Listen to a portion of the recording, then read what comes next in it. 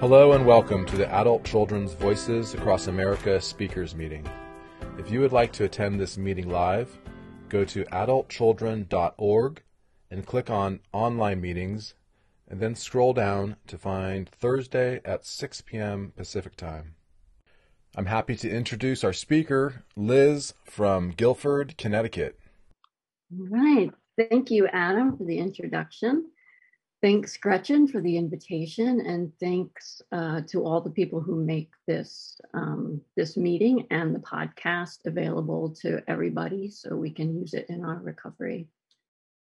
So I'll start at the beginning. I am the youngest of 5 children of 2 alcoholic parents. In my home, the dysfunction was rampant by the time I was born. So I was born into a fully dysfunctional family already. I was witness to physical violence and alcohol and drug abuse. The violence that was used was the only means to resolve conflict. So that's an easy target to understand why I don't like conflict and would do almost anything to avoid it. In the home, my father was an alcoholic, rageaholic,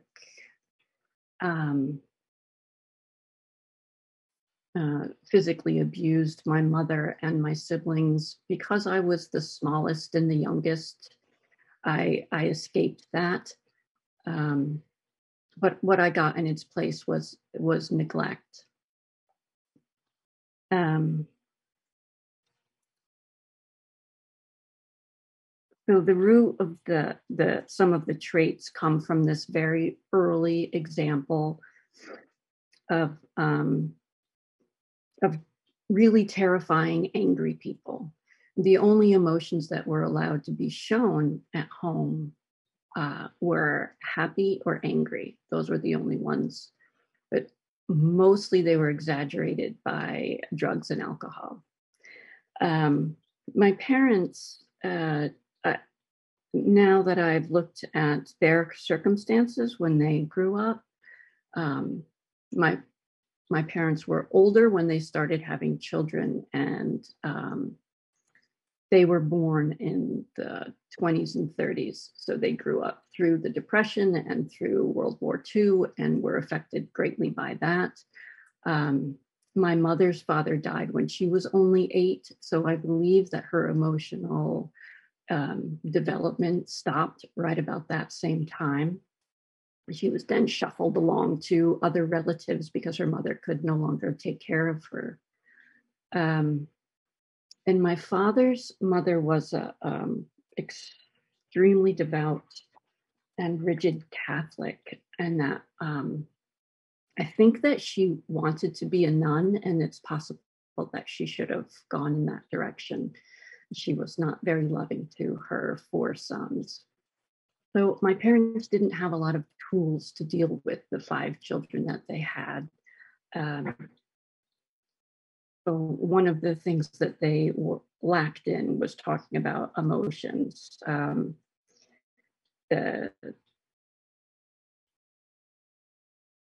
We would get in trouble as kids for laughing. My father would have this ridiculous saying that he if we were laughing, 5 children carrying on, he would say, "Stop your goddamn tee-heeing," as if laughing or tee-heeing was a bad thing to do. If we laughed at the dinner table, then we were sent away. We were not allowed to laugh at the dinner table. If I tried to speak to my mother about emotions, which I did a few times, but not very many, if it was a negative emotion that I wanted to talk about, she would tell me to get off the pity pot. And if I wanted to bring something up with her and process something that happened during one of the drunken nighttime brawls, she would complain that I only wanted to talk about the bad things and that I should move on and just focus on the good things, which there were. We had plenty of good times. I grew up near a beach and we did a lot of boating. My father caught lobsters and went fishing. And all of this was good. We had fun. We swam together, boated together, and that was good. But we weren't allowed to just have downtime, especially in the summer.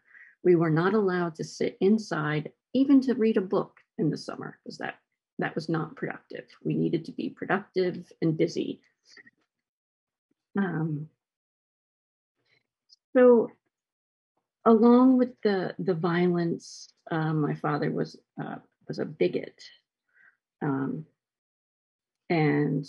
any kind of conversation that the family had was based in humor or sarcasm, like cutting sarcasm, cutting each other down. And still, when my siblings and I get together, we just do this banter back and forth where we are extremely funny, but not terribly kind and not a lot of compassion.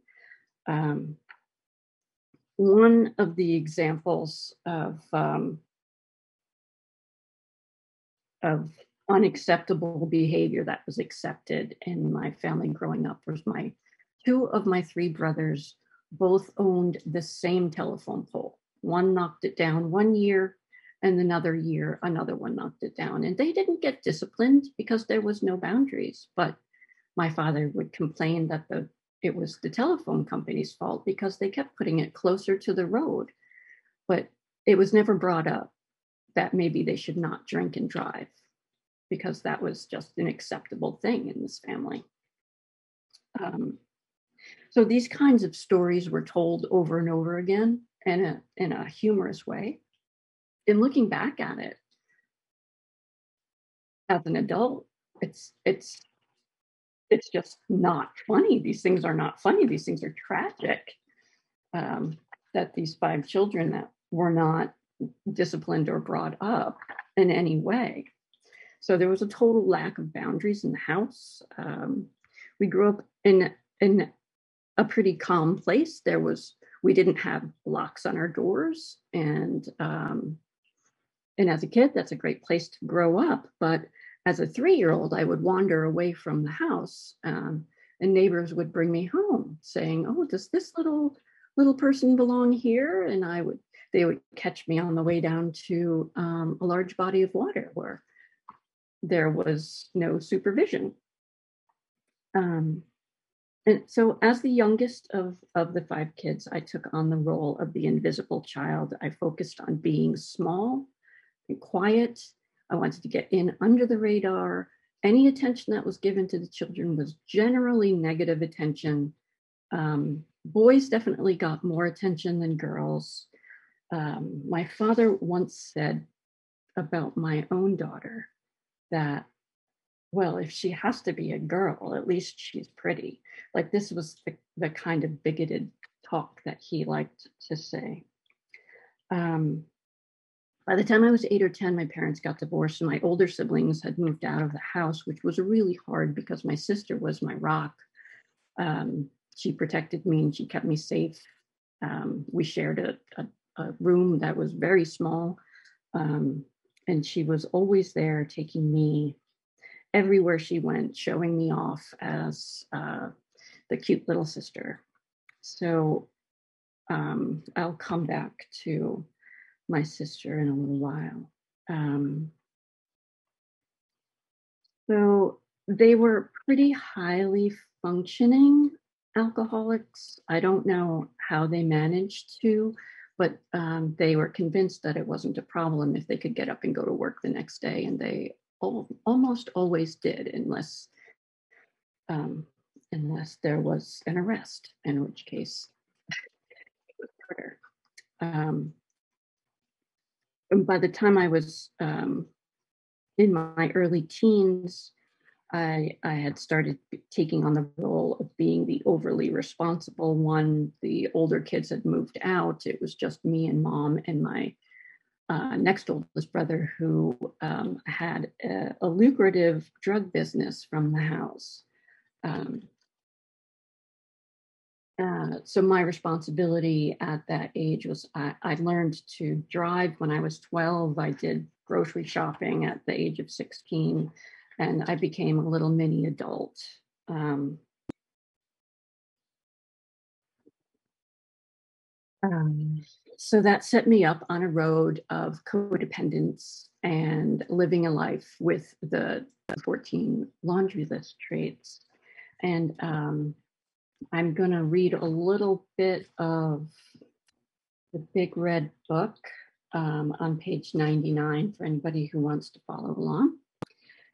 And it says about the second to last paragraph, without recovery, we as adult children intuitively find dysfunctional people and attempt to heal them or cure them based on our upbringing.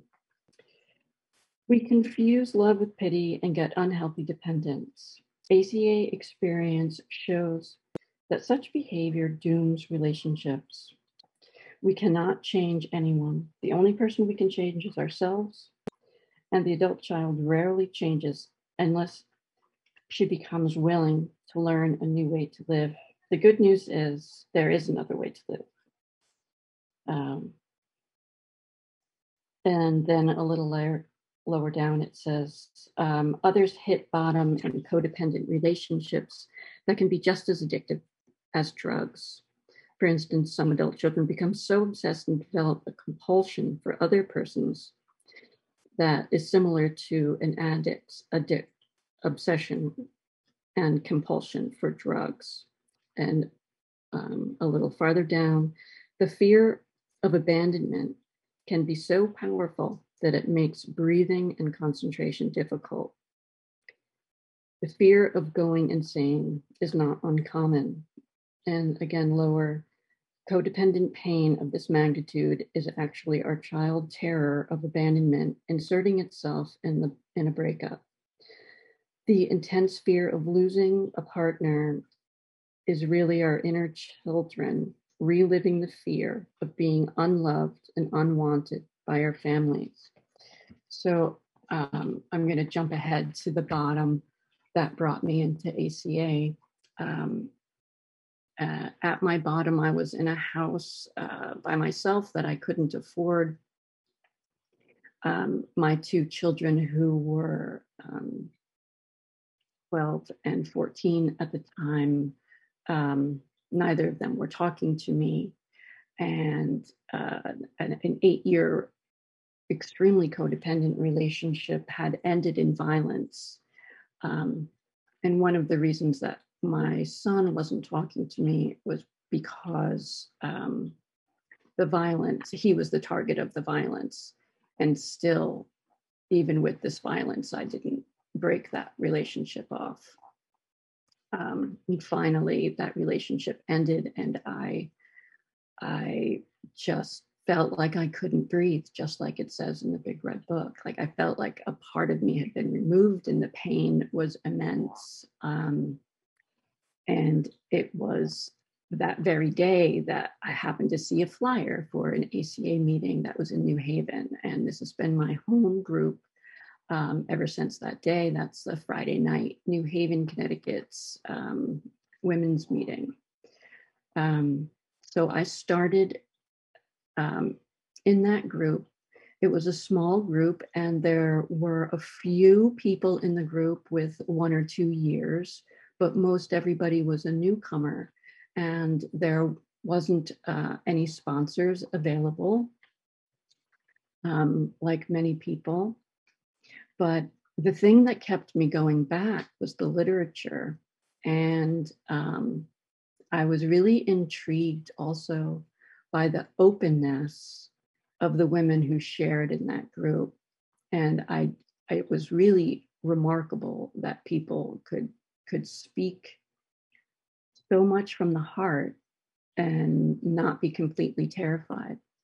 So when I got there, I didn't have a voice. I was not somebody who would talk in front of other people. If I tried to speak at the meeting, my face would turn red and I would shake and I would be unable to talk. I also had no language for emotions. So one of the first books that I got, which was something that my therapist recommended, was a book called The Language of Emotions, What Our Feelings Are Trying to Tell Us. So I used that book like a reference book and going back and forth between reading the Big Red Book and this book about emotions. And every time an emotion was spoken of in the Big Red Book, I would have to, go to my reference book and try to figure out what in the world they were talking about. There's all these emotions that I had no words for, like shame and grief. And like I knew sadness, but sadness is so bland. There's so many different layers to those kinds of feelings. And compassion. And another another thing that I didn't know about was the whole concept of safety. People were talking about safety in the meeting, and this was something that blew me away in the beginning. I was so irritated every time we would read these things over and over again, this solution, these steps, this problem. Why do we have to read these every time? It just felt like it took so long. And about 3 months in, I realized what the first line of the solution was. I had read it at home and I had heard it at the meetings when I went, but the first line of the solution is we will become our own loving parent. And at first I thought it was just, it's funny. I'm complaining that we're reading all these things, but yet it took me 3 months to hear just the first line. So I didn't jump right into reparenting myself, but it gave me a little jolt that maybe somebody else knows something that I don't know. And maybe it's a good idea to reread these things every time, because there's so much in every paragraph of ACA literature. So as I dove into reading the Big Red Book and my book about emotions, I started to understand why my throat hurt when I tried to speak of my truth in a meeting. And I think that it was that my heart and my head were so disconnected that my words were literally getting stuck in my throat and they couldn't come out.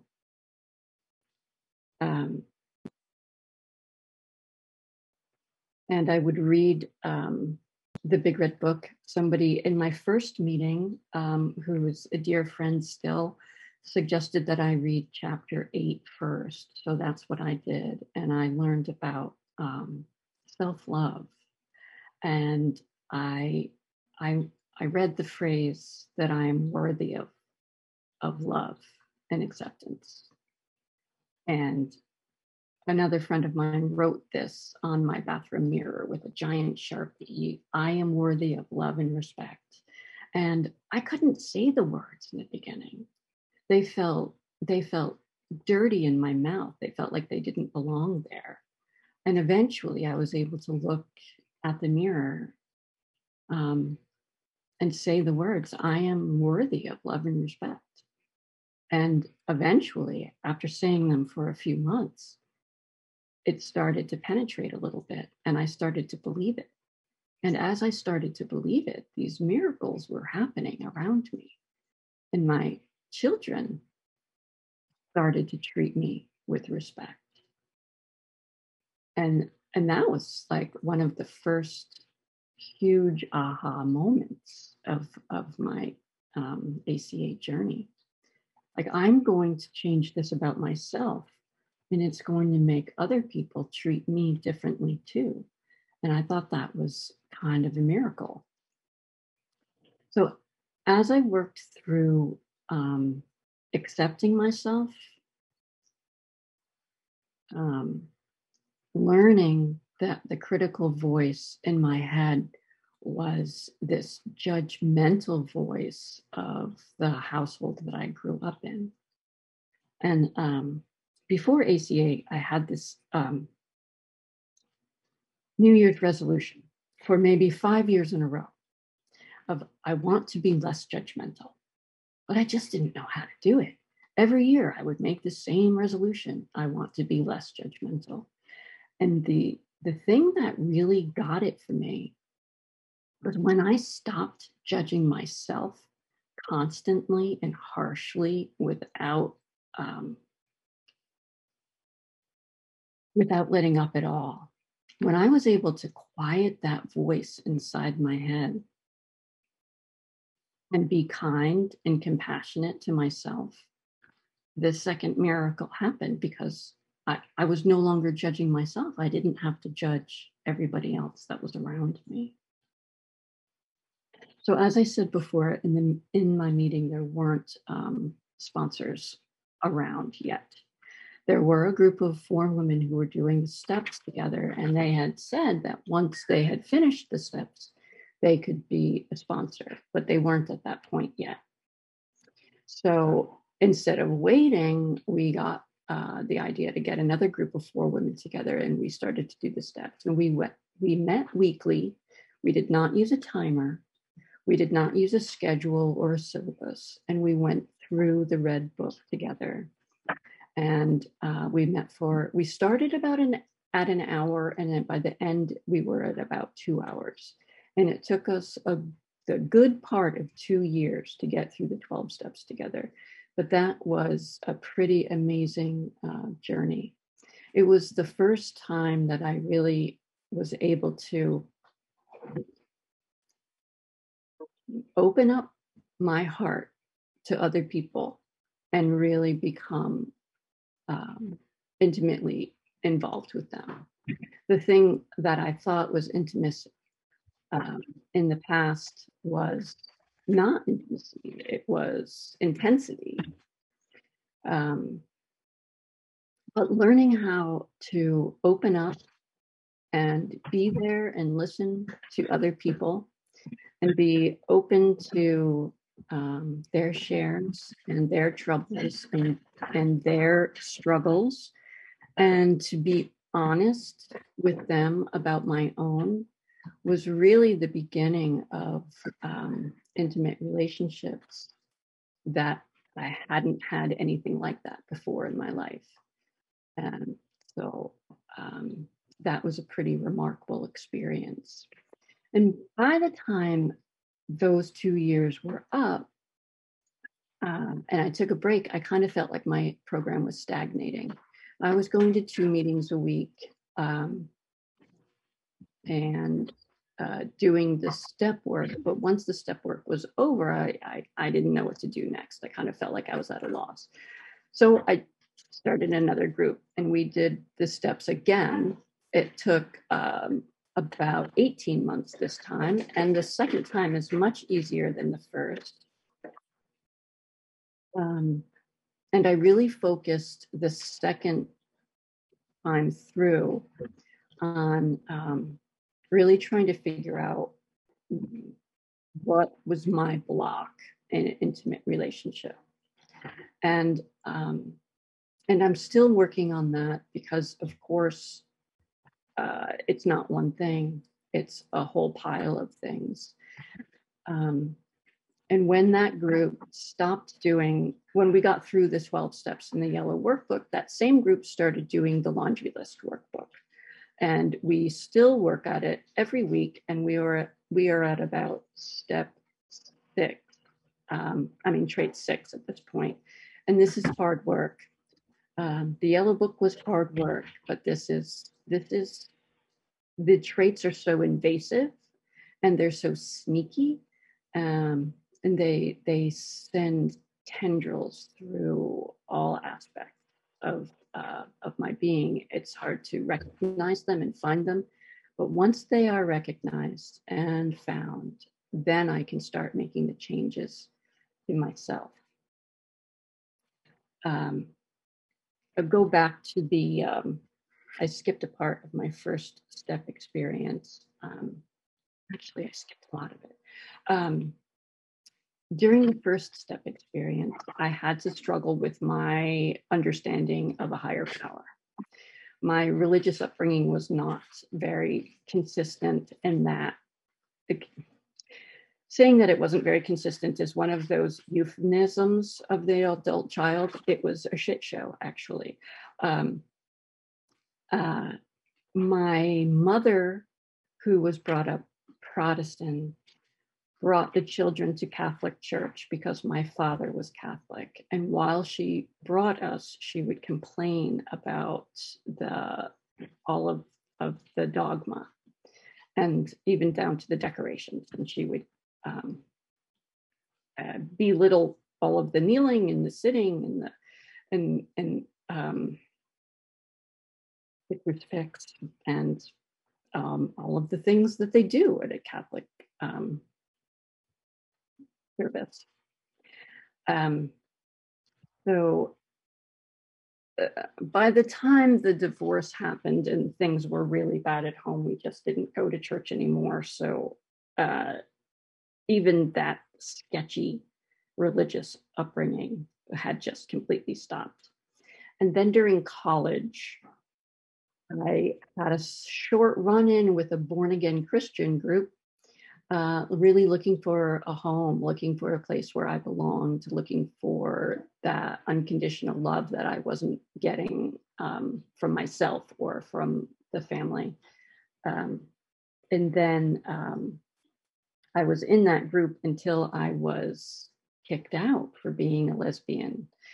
They, as you can imagine, the literal biblical born-again Christians aren't very fond of homosexuality. So by the time I got to ACA and I heard the word God over and over and over again, it really made me cringe in the beginning, and I just had to really get over that. So in the beginning, my higher power was nature, and it was my pond. So the pond that I built in my backyard was a little bit of an oasis. Waterfall and frogs and koi fish and lots of flowers. And it was very beautiful. And I called my higher power POND, which is an acronym standing for the power of nature in diversity. So that was what I could look up to. That was the thing that was more powerful than me. And as I went through the steps, I became more comfortable with a higher power. But when I got through step 5, this unexpected dark night of the soul experience happened, where I just felt like I was floating in ether, completely unsupported. And I remember the day that I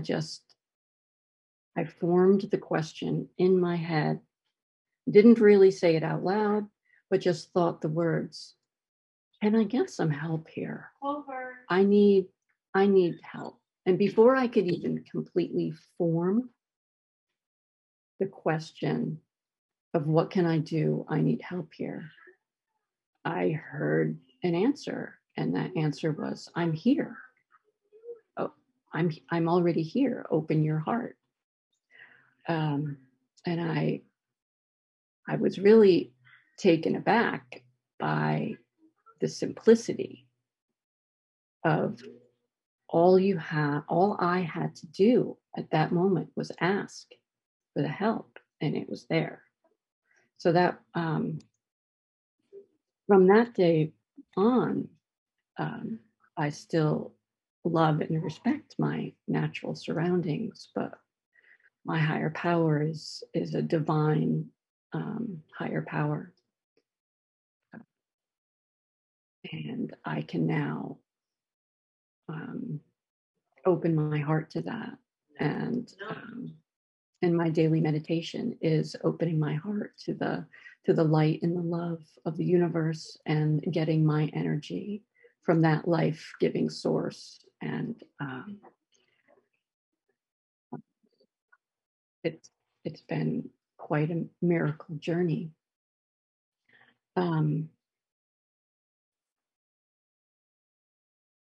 There must be more in this paper.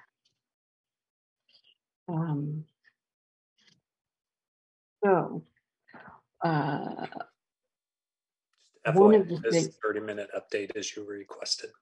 Oh, thank you.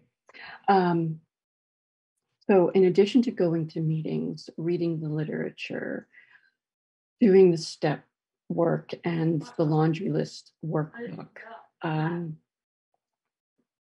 reaching out to fellow travelers and journaling and having a relationship with a higher power, one of the other things that I was told would help me is doing service. I was told in the beginning that doing service above the group level would strengthen my recovery. And I liked this stuff. I was impatient and I wanted it. I wanted the recovery, not just the relief, and I wanted it now. So my first, besides just taking my spot in the chair at a meeting, which is the service I could do at the very beginning, being able to read things out loud in front of people, and then chairing the meeting, I became the intergroup rep, which was kind of another miracle because I just thought the whole process was just frankly quite irritating. But I really began to look forward to my intergroup meetings because I was meeting people who had all this recovery, and they were really great examples in the community. And eventually I became the intergroup chair. And I was intergroup chair of Connecticut when COVID hit, and we started doing these online workshops. We did the first online workshops co-sponsored by WSO, and that was pretty eye-opening. So we discovered that we had access to the whole world, and that was a really amazing journey. One of the other things I wanted to say about my early recovery is that I had willingness. Thank God I had willingness, because I had resistance that was huge. Gratefully, my willingness was always just a little bit stronger than my resistance, and I was able to move forward. So I said I was going to come back to my sister, and I'm going to just read this one other part, which is on page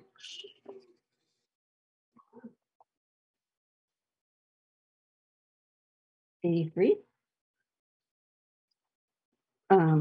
Page 83 in the middle. The need to reparent ourselves comes from our effort to feel safe as children. So I didn't even have a concept of what safety was. I was asking my inner child one day, what was it that made me feel safe? And for a long time, it was my sister, but my sister's 9 years older than me, and she had to go off and do her own life. And there just wasn't a feeling of safety anywhere in the home anymore. And I didn't know what that felt like. So I needed to reparent myself in a way. And one of the ways I do that is by reframing the past. I'll take an incident that has happened when I was a child, and instead of having the parts played by my parents, I give them new scripts, and I have them validate the feeling of the little girl who's afraid. And it's okay if you cry. We all cry sometimes, and it's okay to be afraid. But I'm here to protect you, and I'm not going to let anything happen to you. So learning how to make myself feel safe was a really important thing. Moving on a little bit in the reading, the violent nature of alcoholism darkened our emotional world and left us wounded, hurt, and unable to feel. this extreme alienation from our own internal direction kept us helpless and dependent on those we mistrusted and feared. So this, I always feel like there's two parts of me that are pulling against each other. The people that the part of me that wants to cling to what is known, and the part of me that wants to feel safe. So I think that's where my resistance came from. This is what I know, and this is what my frame of reference is, and I can't abandon that. And then lower down on the page, the freedom begins with being open to love. The dilemma of the abandonment is a choice between painful intimacy and hopeless isolation. And that hopeless isolation is where I lived when, before I reached my bottom, when I would be in my house with my partner and our blended family and the chaos of the 5 kids that we had together. And still I felt lonely because I was not living in intimacy. I was living in isolation. I was just surrounded by people that I didn't know how to be intimate with.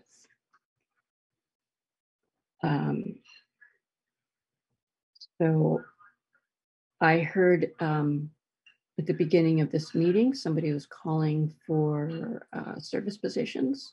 So if there's anybody who wants to build up your recovery, service is a great way to do that. There was something else I wanted to say in my disheveled note.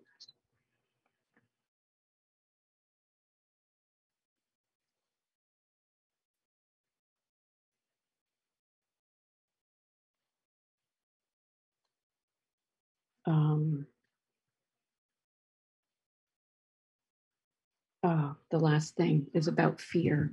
The fear is the first of the emotions that I really truly understood for the first time. And when I read the laundry list for the first time, it said that we feared people, and I was appalled by this notion. I really believed that I feared nothing. I really believed that there was nothing on the whole world that could frighten me. I could handle anything. And then I was reading in the Big Red Book and looking up in my book of emotions that shaky feeling that I had constantly, not just as a child, but even into my adult years, that shaking and tremoring inside my gut, that is fear. And I was terrified all the time of everything. The reason I thought I feared nothing is because the fear never went away. It was with me all the time. And now I know how to recognize feelings in my body. And it took me over and over and over again to realize that the reason they call emotions feelings is because you can actually feel them. I feel them in my body. This was something I had to learn. I didn't know that. And once I learned that I had been afraid, and hypervigilantly looking around for all sorts of things that were not safe, once I realized that that was fear, my whole being calmed down. I think I got an inch taller. I just, it was really an amazing experience.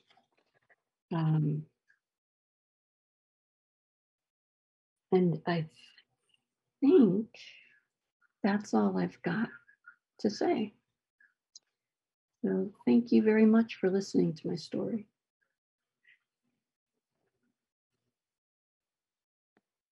Thanks, Liz. Thanks, Liz. Thank you, Liz. Thanks, Thank Liz. you, Thank you, Liz. Liz. Thank you, Liz. Thanks, Liz. Thank you, Liz. Thanks, Liz. Thanks, Thank you, Liz. That was Liz. wonderful. Thank you, Liz. Thank you, Liz. Thanks, Liz. Thank you, Liz. Wonderfully inspiring. Thank you so, so much. Incredible, Liz. Thanks so much. You're welcome. Thank you all for listening. Thank you, Liz. That was great. Jane from Colorado. I'm glad to be part of your family.